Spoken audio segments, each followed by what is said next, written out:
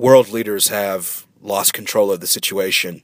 They are no longer capable of correcting the malinvestment, the unsustainable debt levels, the unsustainable everything. They are powerless. And current events demand our attention, the world's attention, the people's attention. Because the current model of government has failed humanity. And we have to consider alternatives to what we have currently.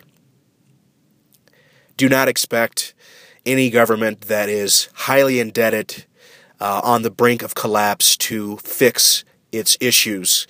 America is one great example. Ron Paul has offered to cut $1 trillion in his first year of office. Washington has offered to cut, about $1 trillion or $2 trillion over a 10-year period. And we fail to realize that in that 10-year period, at the rate that we're currently spending, will increase our national debt by trillions more. So $1 trillion or $2 trillion over the coming decade will not solve our problems. You see, we as people, as citizens, as Americans, we have to realize and understand that the big picture is quite ugly. We cannot pretend that all is well because all is not well. And we have to see this for ourselves.